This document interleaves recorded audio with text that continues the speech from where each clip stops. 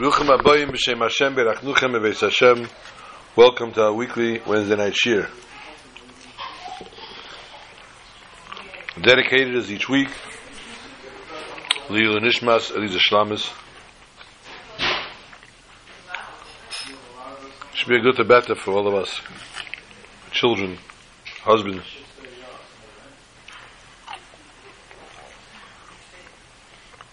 She's exemplified actually in this week's parsha. Oops, I lost somebody. I will lose him.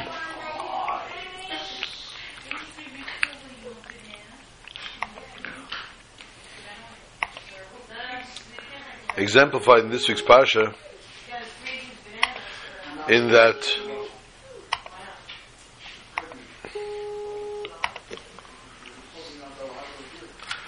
V'yichai Yisara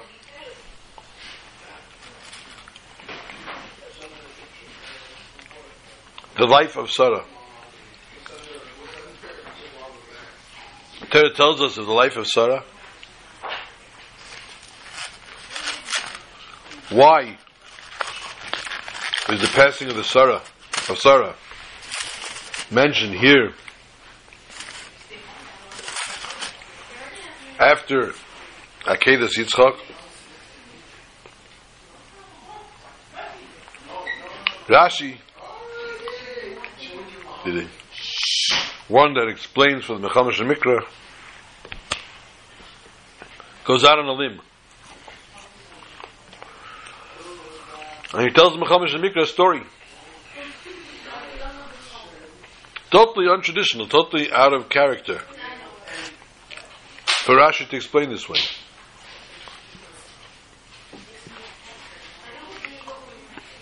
Rashi explains a simple explanation of the Torah. Here Rashi comes and tells the Bechamash and Mikra story. The Satan was very frustrated.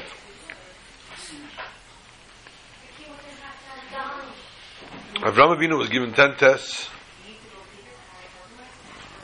Each one he passed with flying colors. It was now time for the 10th test. The 10th test. Avraham Avinu was told by God,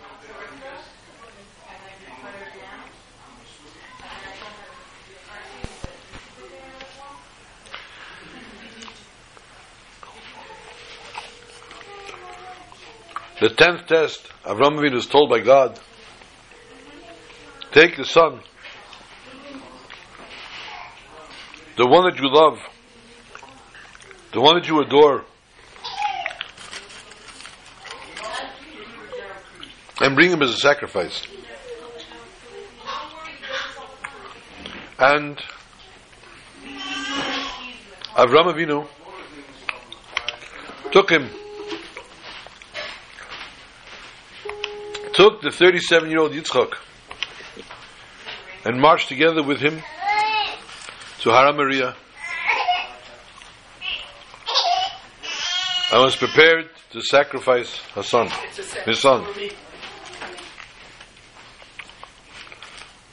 Sarah was unawares. Avraham Avinu did not exactly tell her, Yitzchak and I are going on a road trip and I'll probably come back alone.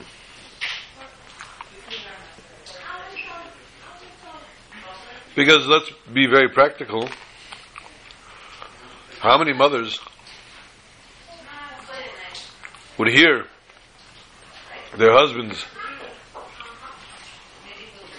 utter these words, I'm going to take our son and bring him up on his altar and sacrifice him?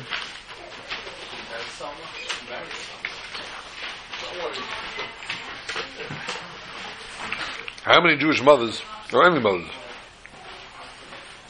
would say, sure darling, have fun. Be well, my son, bye. Nice knowing you. Now let's be practical here.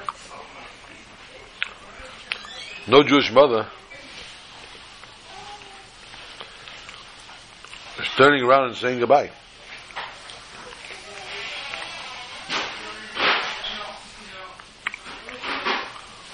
In that case,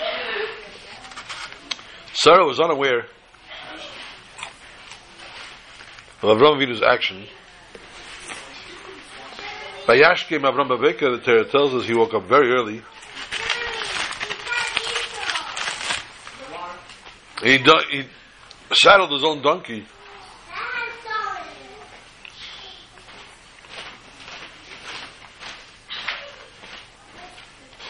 How awkward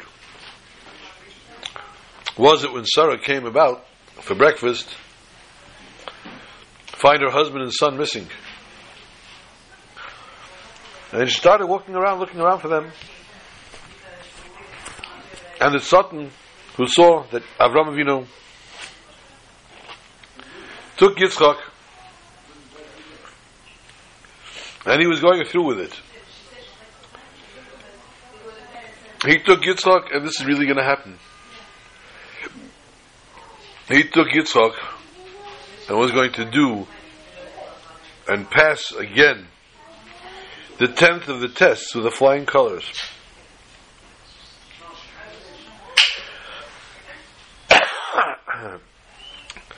So Satan comes to Sarah and he asks her, says Rashi, "Hey, where is your husband and son?" She doesn't know. She says, "Well, your husband took your son to a mountain and he slaughtered him."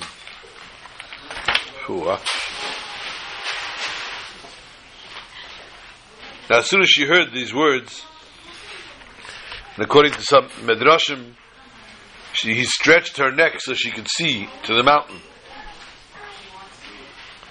As soon as she heard these words, before he could say almost,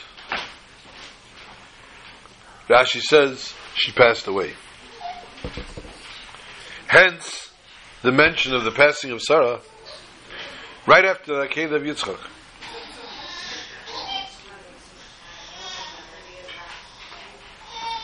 Why did she pass away? Because obviously hearing her son died and not realizing or not waiting to hear the word almost, so this took her neshama out. But the truth is, if that were the case, why would Rashi mention the word almost? The word almost would be superfluous if it doesn't add to the explanation of the Tvasik. Why would Rashi bother mentioning it?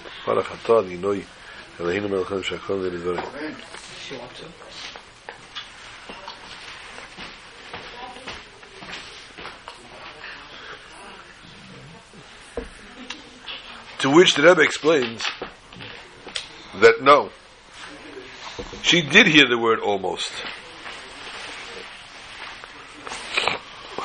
The Satan said, Abraham shechted Yitzchak almost. He said that Rebbeinu Shalom, the Eibishter said, take Yitzchak and bring him as a carbon. And Abraham brought him, but didn't do it. Abraham brought him and didn't do it because he stopped in the middle.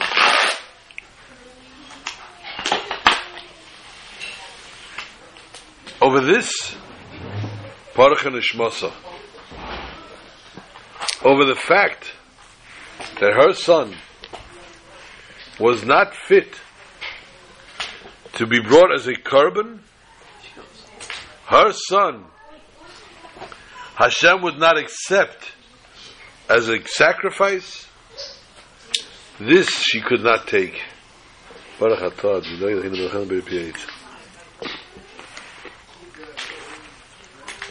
She couldn't take this. And the grief caused Parach Nishmasa.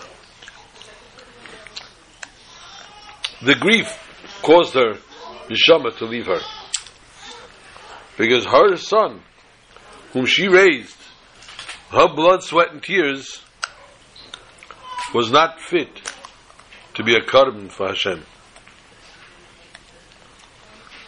Very dramatic story. It's like suicide. Why suicide? And Neshama flew out from grief. Nothing to do with suicide.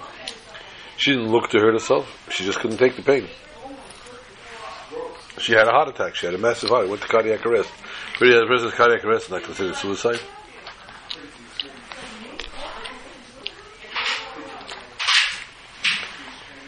But the pasuk tells us, "Vayuchaya Sarah."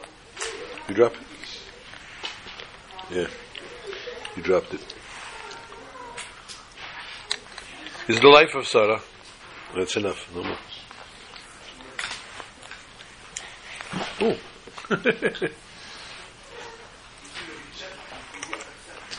Meya Shana, Vesim Shana, Vesheva Shana. Enumerates.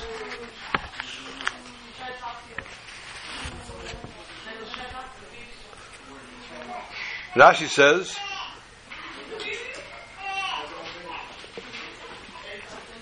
why say 100 years, 20 years, 7 years? No, she doesn't want it. Because, one more.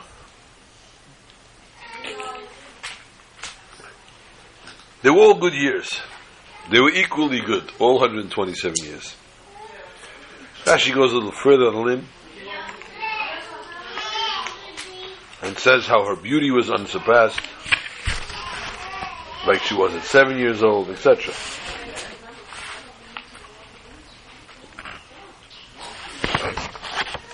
The bottom line, Rashi goes out on the limb to say all her years were equally good.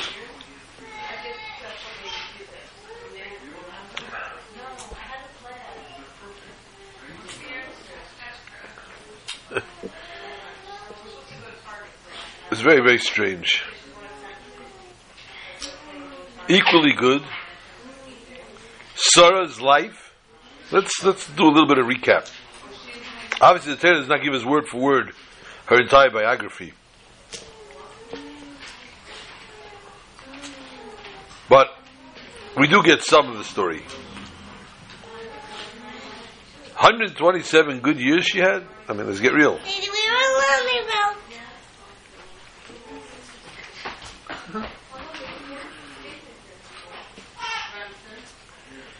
You can't compare her situation that she had in Ur Kasdim, in Charan, her situation after she came to the Aretz HaSharareka, the land that God showed Avram. She ended up in Beis Parai, Navi Melech's house. She was tortured. I mean, they wanted to marry her. It was humiliating, embarrassing. Never mind the fear factor. She must have been petrified. 127 good years? What were you reading?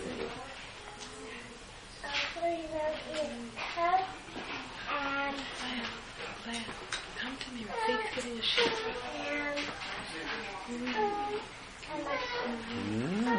Very nice. Come here, come here. Sadie's getting a shit. Tells us the Torah that in honesty, Rashi is not Rashi's flawless. Rashi does not make a mistake. Rashi makes a proper assumption, and he's correct in his assumption. She had 127 good years.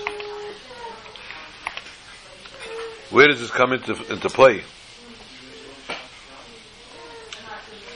What was the 127 years? What was she doing in this world? Her neshama was in her guf. Her neshama was in her body. And she was a very righteous woman. She was a tzaddikus. And the true life of tzaddikim is what they live in the neshama. They evaded the service that they do for God. Alter Rebbe writes in the Geras HaKedesh, it's around now that we're reading it in Tanya, in Kitas, Chaya tzaddik einem chayim b'serim, kiyim chayim ruchnim. The life of tzaddikim is not a physical life, but a spiritual one. That's what they live on. That's what they exist on. So Chaya Sarah, when it says the life of Sarah, the explanation is, of course, her life. What was her life? Her life was the life of Torah and mitzvahs. And this was equally good every day of her life. Not for Avraham Avinu, no? Huh? Not for Avraham Avinu. What does that mean? I heard something that Avraham was Baal Tshuva till the age of 48. Uh-uh. He strapped once. Avram? Yeah. The age of 3. Some people saying that if you take 175 minus 148 equals to 127, because Sarah said Avram, who's in It says Ekev Hashem Avram Bekeli. Ekev is 172. Avram lived for 175 years. Right. Why is that 172 years? Because 3 years he was a baby I heard until he recognized God. That's why. That's what the message says. I know that. Alright. But the Pasuk says Ekev Hashem Avram Bekeli. It's a Pasuk. It's a quote from God.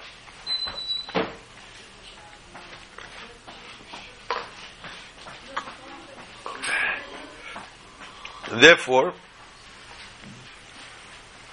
anything that she was subjected to in a physical life, this does not affect her neshama. Since it does not affect her neshama, it does not affect her soul, so therefore it was good, and it was beautiful, and it was exactly what she wanted to have.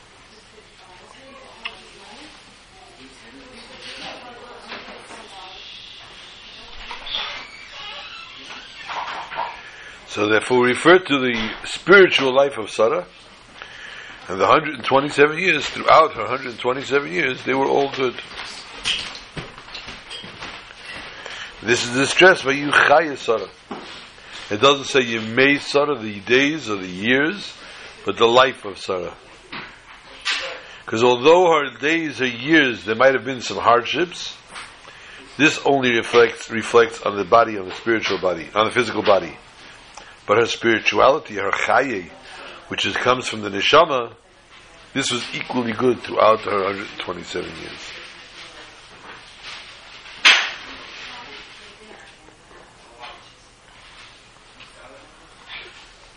We go through the parsha, the beginning of the parsha still, and we discuss the sale, Maras HaMachpelah, which is a proper sale, and thereby telling us that Maras HaMachpelah, Chevron, all belong to Avraham Avinu, belong to us as his inheritance, as his heirs, and nobody can lay any kind of rights to it. Nobody else has any rights to it, although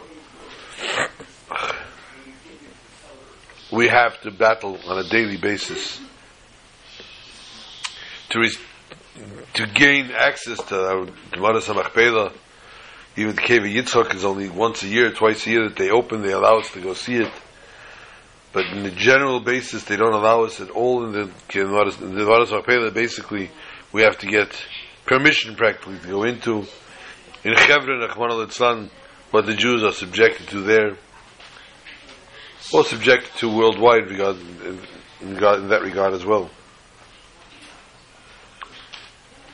Avram made sure to pay top dollar. Ephraim says, the truth is I don't care.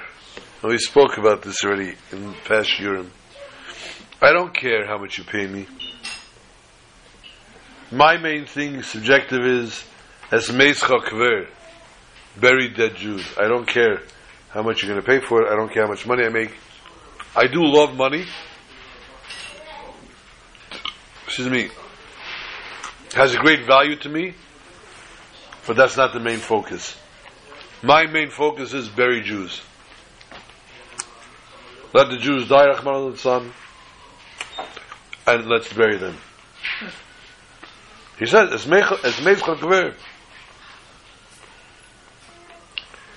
he throws out a random number. You said already also. He says 400 shekel. Yeah, you want to pay already, Avram? Pay 400 shekel. 400 shekel was an exorbitant amount. Today it's not so much 400 shekel chadash. In those days, 400 shekel is a tremendous amount of money.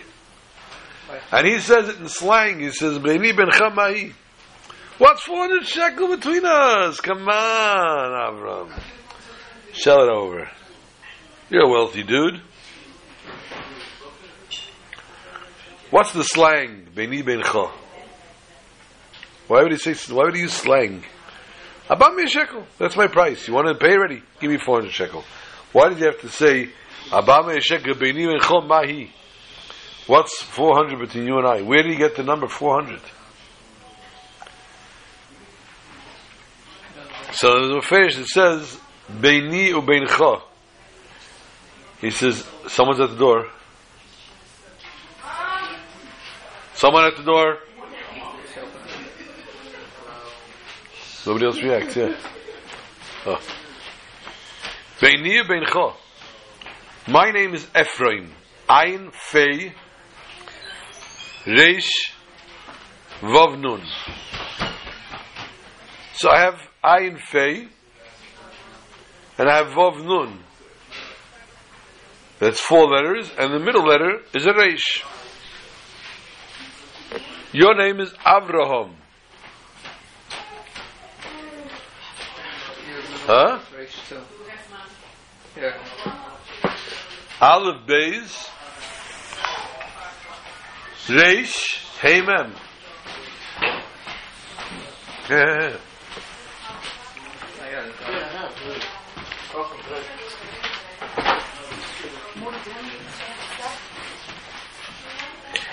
Avraham, also a middle letter, is Reish. The gematria of Reish is 200.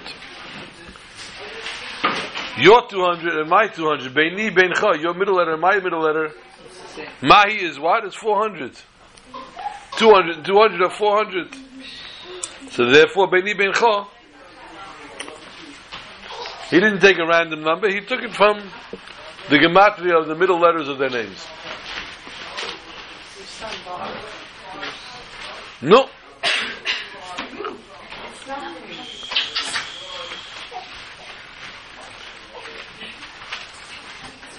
Let us look at the conversation. First of all, it's very awkward, this conversation. It goes back and forth, and they're referred to as different people. Bnei Ches and Ir Yavus. They were Yavusim or they were Chitim.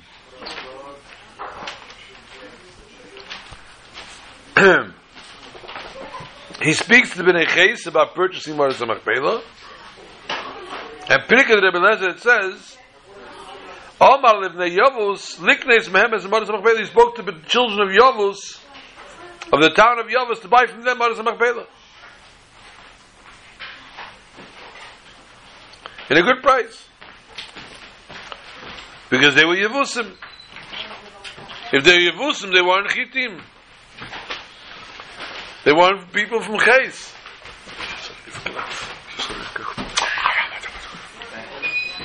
You going home? Huh? Yeah, you.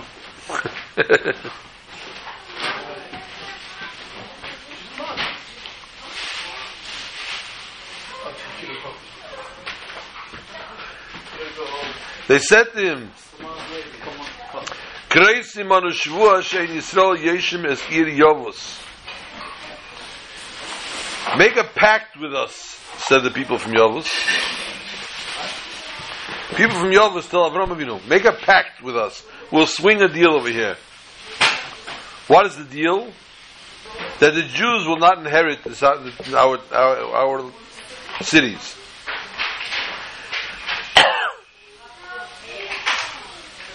And therefore, when the Jews came to Eretz Yisrael, and they wanted to go into the land of Yavuz, they couldn't go in. Why? Because Bnei Yavuz said, we have a pact. Avraham Avinu made a pact. You're not going to come in over our land. Now, ultimately, this is a very random situation here. What do you mean they couldn't take over the land? Because Avraham Avinu swore. Hashem said, take over the land. V'yirashtem is called Yesh V'Haaretz. V'yishavtem bo. V'yisnachaltem is Haaretz. Inherit all the, drive out everybody, all the dwellers, settle there, and inherit the land. In that case, the commandment of God should nullify the deal that Avraham made. So how come they didn't go in?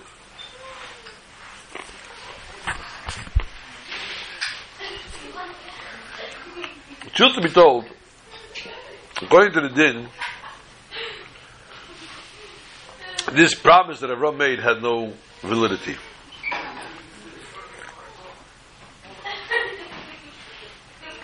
Because God's commandment nullifies his promise. Still in all, since the Yevusim thought that this shvur, this promise, this deal was still in takif, was still intact, if the Yidden would not keep to the shvur, would not keep to the pact, it would be a chil Hashem. Because the Yevusim were under the impression it was. Like it says by the Givainim. Although the Givainim fooled the Yidden, but therefore they didn't fight with him. So there would remain here no Kedushas Hashem. More so, since this pact that was made with Bnei Chetz was a Tanai, purchasing Maras HaMachpelah, and based on the fact that they purchased Maras HaMachpelah would be one of the stipulations was that they would not conquer this land. So what are they saying? Excuse me, if you're not honoring the promise, then the whole deal's off. The whole deal's off. You have no rights to the land here. Book it. Get out. The Maras Machpelah is totally, the whole sale, nullified. In that case, Avraham, Yitzchak, Yaakov, Sarah, Rivka, and Leah are buried illegally.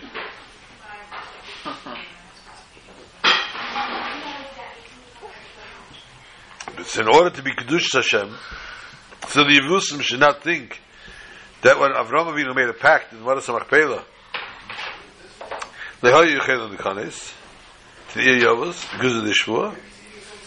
So until this was removed, like it says in Pirkei Rebbe Eliezer, until this notion was removed from them, the Taka didn't go in.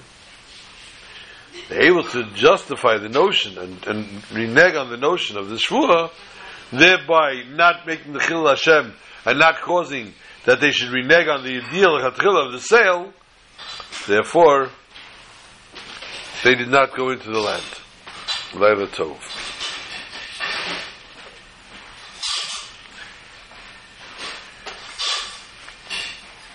Speaking of people conquering lands, people that developed, that received a phenomenal reputation for doing what they did, and the end of their lives were not so sweet. One such person was the general Ariel Sharon. Ariel Sharon was a very, very, very respected military force.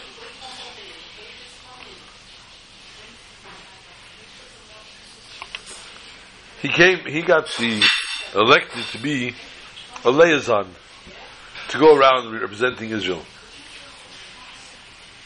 Before he became prime minister? Yeah.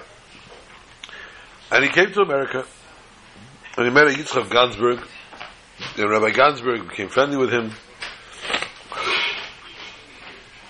Rabbi Gansberg got him to go into Yechidus. Private audience with the Rebbe. His schedule, needless to say, was packed. So Ariel Sharon said, you know what, the Rebbe, a nice old Jewish man, he and I probably have nothing in common to talk about. He wants to keep his good friend Rabbi Gansberg. He wants to keep him happy. He says, okay, I'll go into the Rebbe for a few minutes. I'll get a blessing. And maybe he knows how to say shalom in Hebrew. And I'll feel important. He'll feel nice. He'll feel he patronized me. And he came weiter. He came into the Rebbe, and he sees Taka, his picture is almost right. The picture that he depicted of this nice, venerable rabbi. But he ran into a little problem. The Rebbe started to talk to him about the security of Eretz Yisrael. And he said, okay, maybe he knows a word or two. The Rebbe started to mention things that only top secret generals know these stories. And the Rebbe was discussing things of the security of Israel that was standing up the hair on the back of his neck. Then the Rebbe said, I'm very, very disappointed in the fact that in the 6-day war, we lost 8 soldiers, Rachmana litzlan, Shem Yidrash Damam, when they conquered the city Kalakia. Sharon immediately remembered this situation, this scenario, and he told the Rebbe there was no choice. We had to go through a valley, and they ambushed us. Unfortunately, there were casualties. And the Rebbe said, no. You could have gone the other way. You could have come through the city from another entrance. Another side. And the Rebbe, with his finger, drew a map, practically, of the whole scenario. Sharon's eyes bugged out, as we say in America. As if the Rebbe was looking at the war map. And the Rebbe was 100% right. Had they gone the way the Rebbe said, they would have no casualties.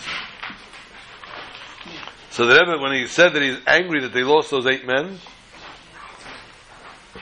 he saw the Rebbe really meant it. No, but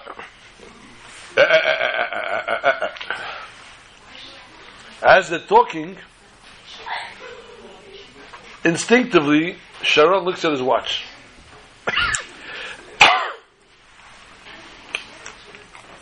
He thought 5 minutes went by. He looks at his watch, it's over a half hour.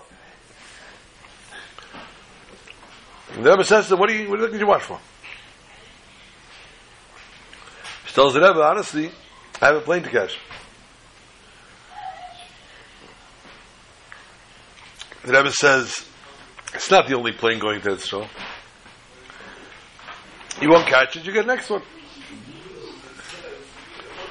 Epkin and Bepkin, the Rebbe started to talk to him, and he felt like he was talking to one of his colleagues. Like he was talking to one of the people, one of his underlings in the army. Mamish felt like they were discussing war plans. And the Rebbe knew every little thing, every detail. They sat several hours. And finally, it was early morning, when the Rebbe finally told him, signaled to him, or blessed him, so he noticed that the Rebbe is telling him goodbye. And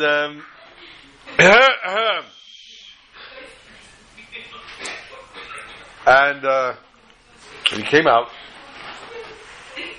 and he told the Chassidim how fascinated he was, how the Rebbe's knowledge, the vast knowledge of what goes on in Eretz Yisrael.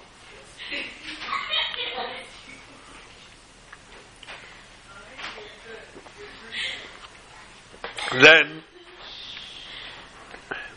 he spoke to his aides, who then found him a next flight out, which was a few hours later. He got back to Yisrael.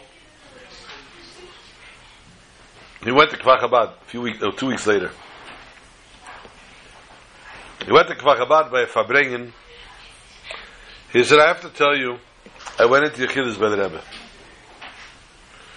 And the Rebbe held me up. And I don't like getting held up. I'm a man of schedule, of minutes. Every minute counts, and I have to be exactly where I have to be in every minute. But the Rebbe held me up. Not only the Rebbe held me up, he made me miss my flight. When I arrived in Eretz Yisrael, I found out. He told this story in Kfar Chabad. The flight that I was on, that I was meant to be on, in mid-flight, 4 men got up with guns and took over the plane. They said they're going to hijack the plane. And they were looking for somebody. And they kept saying, he's very important, and we need to catch him. We need to take him. They were looking for somebody very important, which to them would have been me, and I was supposed to be on that plane. But the Rebbe didn't let me on the plane. Because the Rebbe didn't let me on the plane, I was saved, I was spared from this plan.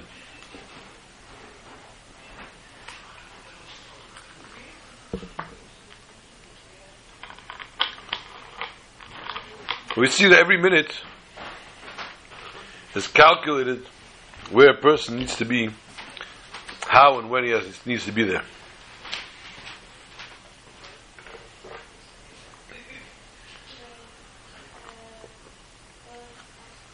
The Rebbe's Chana, the Rebbe's mother, was the Rebbetzin Yekaterinoslav,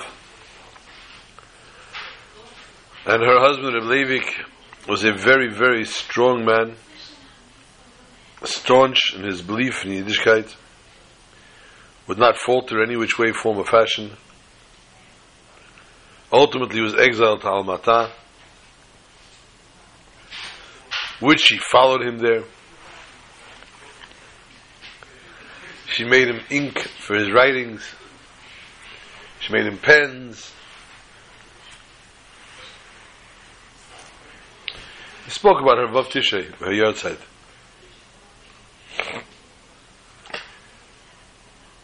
One year for Tishrei, the month of Tishrei, she was here in New York already.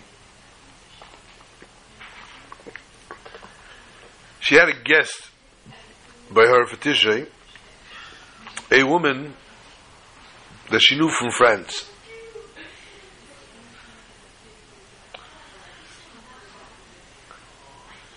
Anyway, the woman was a guest here in Crown Heights. She went to davening in 770 by the Rebbe. She observed the Rebbe, Farbrengens. She had a very full, inspiring, beautiful Yom Tov.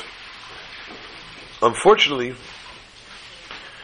as Tishrei ended and she was ready to return back to France, she told the Rebbetzin, Yom Tov was really beautiful, thank you very much, but I don't really have anything to tell the people back home. Going back to France, and I have nothing really to say. A story, something that really happened that I saw or heard. So the Rebbetzin said to her, Rebbetzin Chana said, I'll tell you a story. On Simchas Torah, she said, the Rebbe was verbringing, my son was verbringing.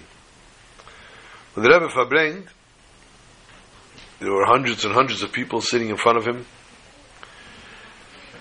and the women were up in a ladies section up on top, but yet everybody was able to hear the Rebbe's voice. No microphone, Shabbos, Yom Tov. The Farbrengens with microphones during the week. But Shabbos, Yom Tov, Farbrengens obviously with no microphone. And yet you were able to hear the Rebbe everywhere in 770. Obviously the silence, the quiet, if anybody coughed or sneezed, everybody in the shul heard it. But you had a few hundred people, or even thousands of people, sitting by that Farbrengen, and you were able to hear in the ladies section every word. Rabbi Zechana said, I was sitting in the ladies section, and there were two Israeli girls there. They were obviously not religious, not from, unfortunately. And these not from girls were sitting, or they were chatting a little bit, they were whispering to each other. And finally they stood quietly for a few minutes. And as they stood quietly, one of the girls said to the other one, "Die. Enough." The Rebbetzin said she understood what they were saying to each other in Hebrew. And she said to her, "Die, enough, I had enough, I'm ready to go." And the other one answered, "You know what, Atzodeket, you're right, I'm also ready to go, but I can't."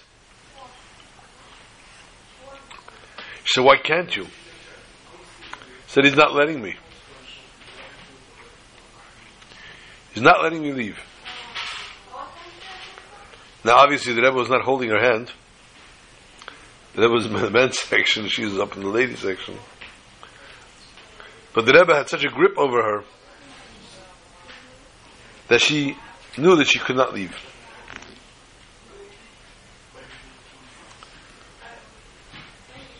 So we see therefore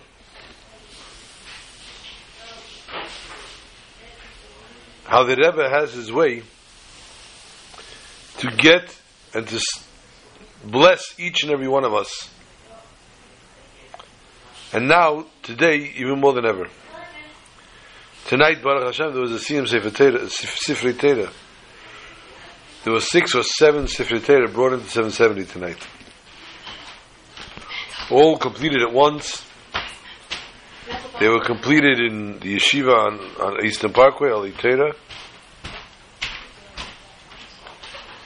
And they were brought to 770. Beautiful, beautiful music, torches, and dancing. The true joy of Achnas Sefer Torah. Hundreds of people dancing in the streets, live music. It's amazing. Kitzer, it was a beautiful thing. A beautiful experience. And Baruch Hashem, I believe everybody in the community made an effort to come out. One of my children, one of my sons, was there with his 3 little girls, the 3-year-old and the twin 3-month-olds. And we get to 770, and he's carrying his 3-year-old on his shoulders. And she says to her father, "I have to go into the Rebbe's room." The Rebbe's room generally is locked. It's used by davening. People come to daven there. Sometimes on Shabbos, Yom Tov. Sometimes during the week, on special days, special times. Generally the Rebbe's room is locked and nobody just wanders into the Rebbe's room.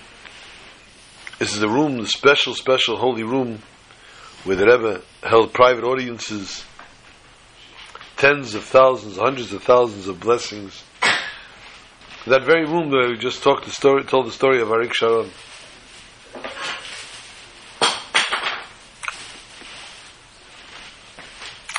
My son said, okay, he's going to humor her. He'll take her into 770. I guess he figures he'll show her the room is locked and shalom.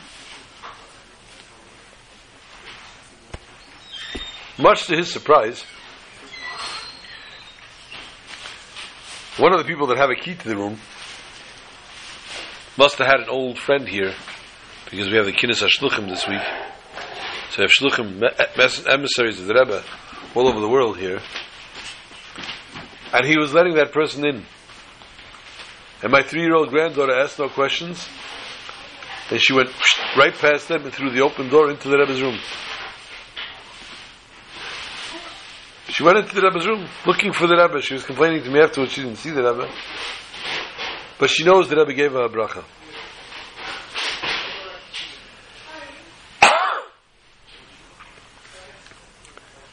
And this is,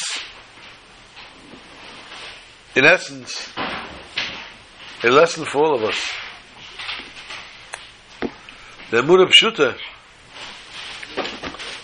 of a child that knows the Rebbe is there, knows that's where she has to go for a bracha from the Rebbe. We'll turn to the end of the parsha, actually, close to the end. Rivka is now brought back to Yitzchak, to Avram. And she's do, she's here.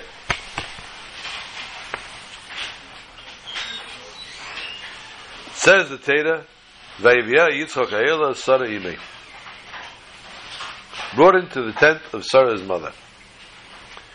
This is chapter 24, verse 67. Chavdalit Samach Zayin. Rashi says, Vayivya Ha'ela. Brought into the tent, Vayivya Sarah Imei. Sarah, his mother. Claimam, what is it teaching us? V'nasis dugma Sarah imei. It makes an example of Sarah the mother.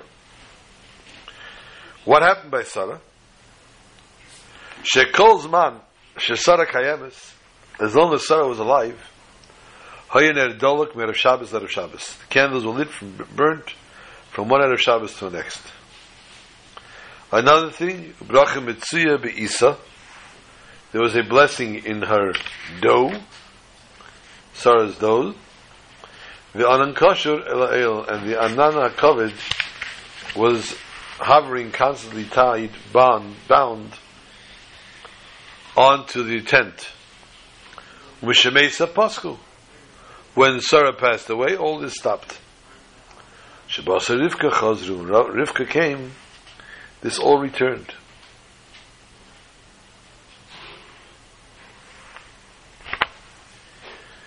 How did he see this? How did he notice this? And where did he derive this from? There's a halacha. If there's no woman in the house, the husband lights. The man in the house has to light.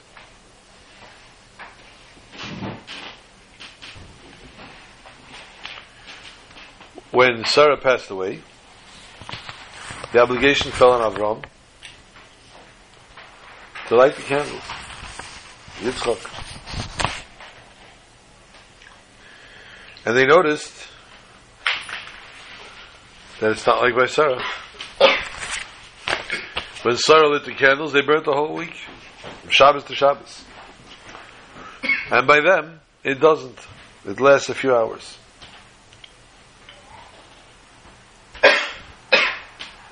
First of all, we have to understand what was the how did Rashi actually see these connections to Rivka and Sarah with these three miracles. Simply speaking, Rashi has a question. When the pasuk says Ha'ela Sarah imei to the tent, to her tent of Sarah, his mother. These words are superfluous. It would have made more sense to say, Vayivia Yitzchak v'yikach es Rivka v'atile li'isha. Yitzchak took Rivka and married her. Why? He brought her to his mother's tent. What do these words add in our understanding of this pasuk?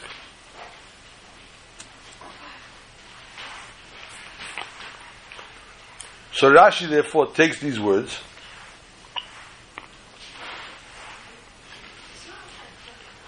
and he says the only explanation could be why these words are here. Why did he bring Rivka to Sarah's tent? Does it work? So the charge is there.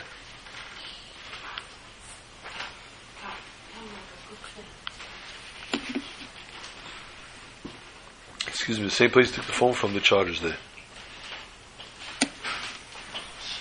Angela, go get yourself ready for bed and come here.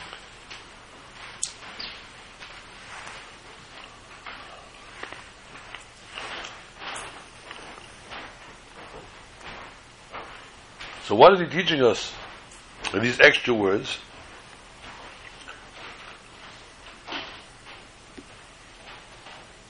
They're teaching us the reason that Yitzchak took Rivka as a wife. Aside from the whole story that Eliezer told him, wonderful, wonderful story, Rivka, her beauty and her edelkeit and her fineness and everything, and how she gave water, and all the beautiful stories that we hear that are repeated in the Torah twice.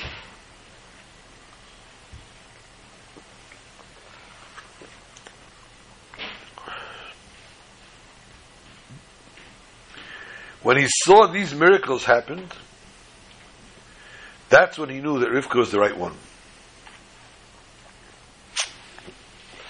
Therefore, Rashi explains,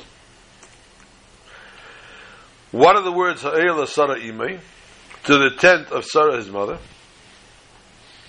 Each and every word is hinted another miracle, which teaches us and proves to us that Yitzchak compared Sarah to Rivka.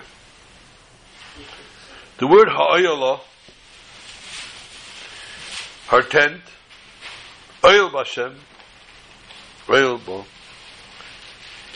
is a hint to the miracle that's tied with Oyel, that's special and separated from all other tents. What was the miracle that happened with the tent? The cloud connected to the tent. We find already. Vayar is hamokim merachik. You saw from far. Hamokim with the hey idea, like ha'ela with the hey, is that the yanan was kosher with the thing. It's in the same place. The top drawer, that open thing is the charge of it.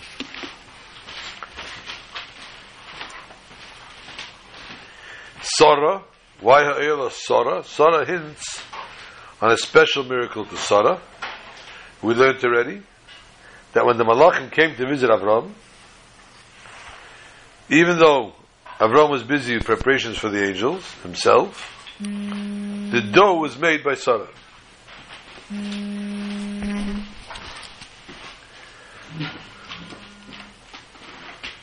I'll call Lori back. The dough itself was made. I need that back here. And therefore, when it says Sarah,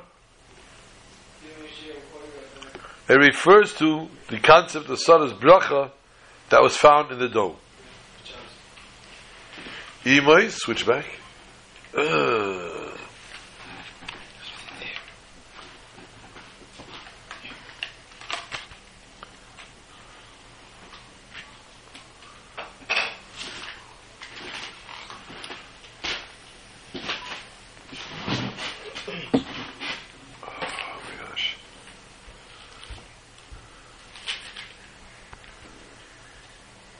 Sorry.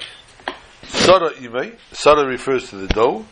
Imei hints to the miracle that happened especially for Ima, which was the candles that she lit from Shabbos to Shabbos.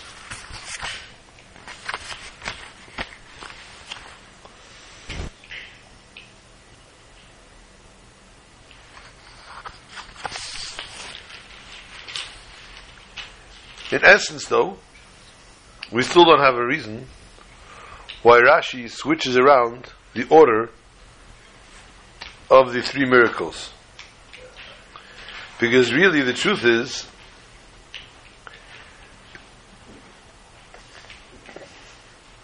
that Ner Doluk is the last of the three. The story really here is through the miracles, special miracles that happened, that Rivka came into the house of the life of Yitzchak, just like his mother, because in Har Tzidkus of Rivka, first Rashi says, Ner Doluk Me'erev Shabbos and Shabbos, the candle was lit, because that shows mitzvahs, a Maisa mitzvah. That was done through Rivka, a Maisa that she herself did. Then continuing to that was the fact that her dough was risen, and more so, the fact that later, when she got married, she kept Taras HaMishpacha.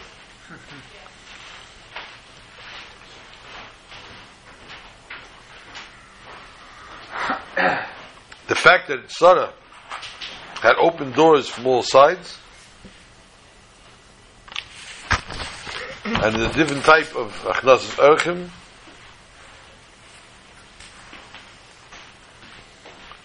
these are things already that Eliezer repeated. But since the miracle of Ner Doluk took place by Rivka, and Rivka's candles remained lit from one Shabbos to another, this took place before she married Yitzchak. And we know that Rivka was 3 years old. From here we learn that a girl from the age of 3 or even before that should light Shabbos candles. You found the wire? Plug it in. Should be lighting Shabbos candles every week. From here we also see, and this also brings down from Kehilas Kedushas Yisrael, not only the mother that Keres Habayis lights, but even the youngest girls. This therefore is a hint in the order that first was Ner Doluk. First and most important thing was the candle being lit as children of Rivka Imenu. And the Maral Prague explains that these three miracles that are brought down in Rashi are connected to three mitzvahs that are connected to the woman. Ner Doluk is Adlakas HaNer, Bracha Metzuya B'Isa is Afrashas Chala, and Anan Shur Elael is Taras HaMishpacha. Because then on HaKoved, the Shechina rests in a house with its Kedusha and Tahara. Therefore, Sarah was careful with all these different mitzvahs, and she was zeicher to the Anan HaKoved. Therefore, we see now that Rashi's order is more fit, because this is how the Bas Yisrael keeps these mitzvahs. First thing is Ki Mitzvah Adlakas Ner Shabbos, which is Ner Doluk from Erev Shabbos. As you mentioned before, that he started with education of the child at a very, very small age. She should light candles like Rivka lit. After that, there's even greater than this, is to help Avedis Habayis, to help out in the house. The girl gets older, she has to help out at home. And then she can be Mekayim the mitzvah of Rosh Chala. After a while, she gets married, Gesundheit. She keeps the mitzvahs of Taras HaMishpacha. The Rebbe finishes off with Yirotzen. It be the will of the Almighty that in the schus of Kiyum Mitzvahs Adlakas Neder Shabbos we should merit to the Kiyum of the Chazal tell us Im Shamartem Neder Shel Shabbos Ani Mar Lechem Neder Shel Tzion. If you will keep the mitzvah of Ner Shabbos, I will show you the candles of Tzion, of Zion, Bimheira V'Yameinu, and this Shabbos we should all see the candles being lit in Yerushalayim, Ir HaKodesh. Shabbat Shalom to all.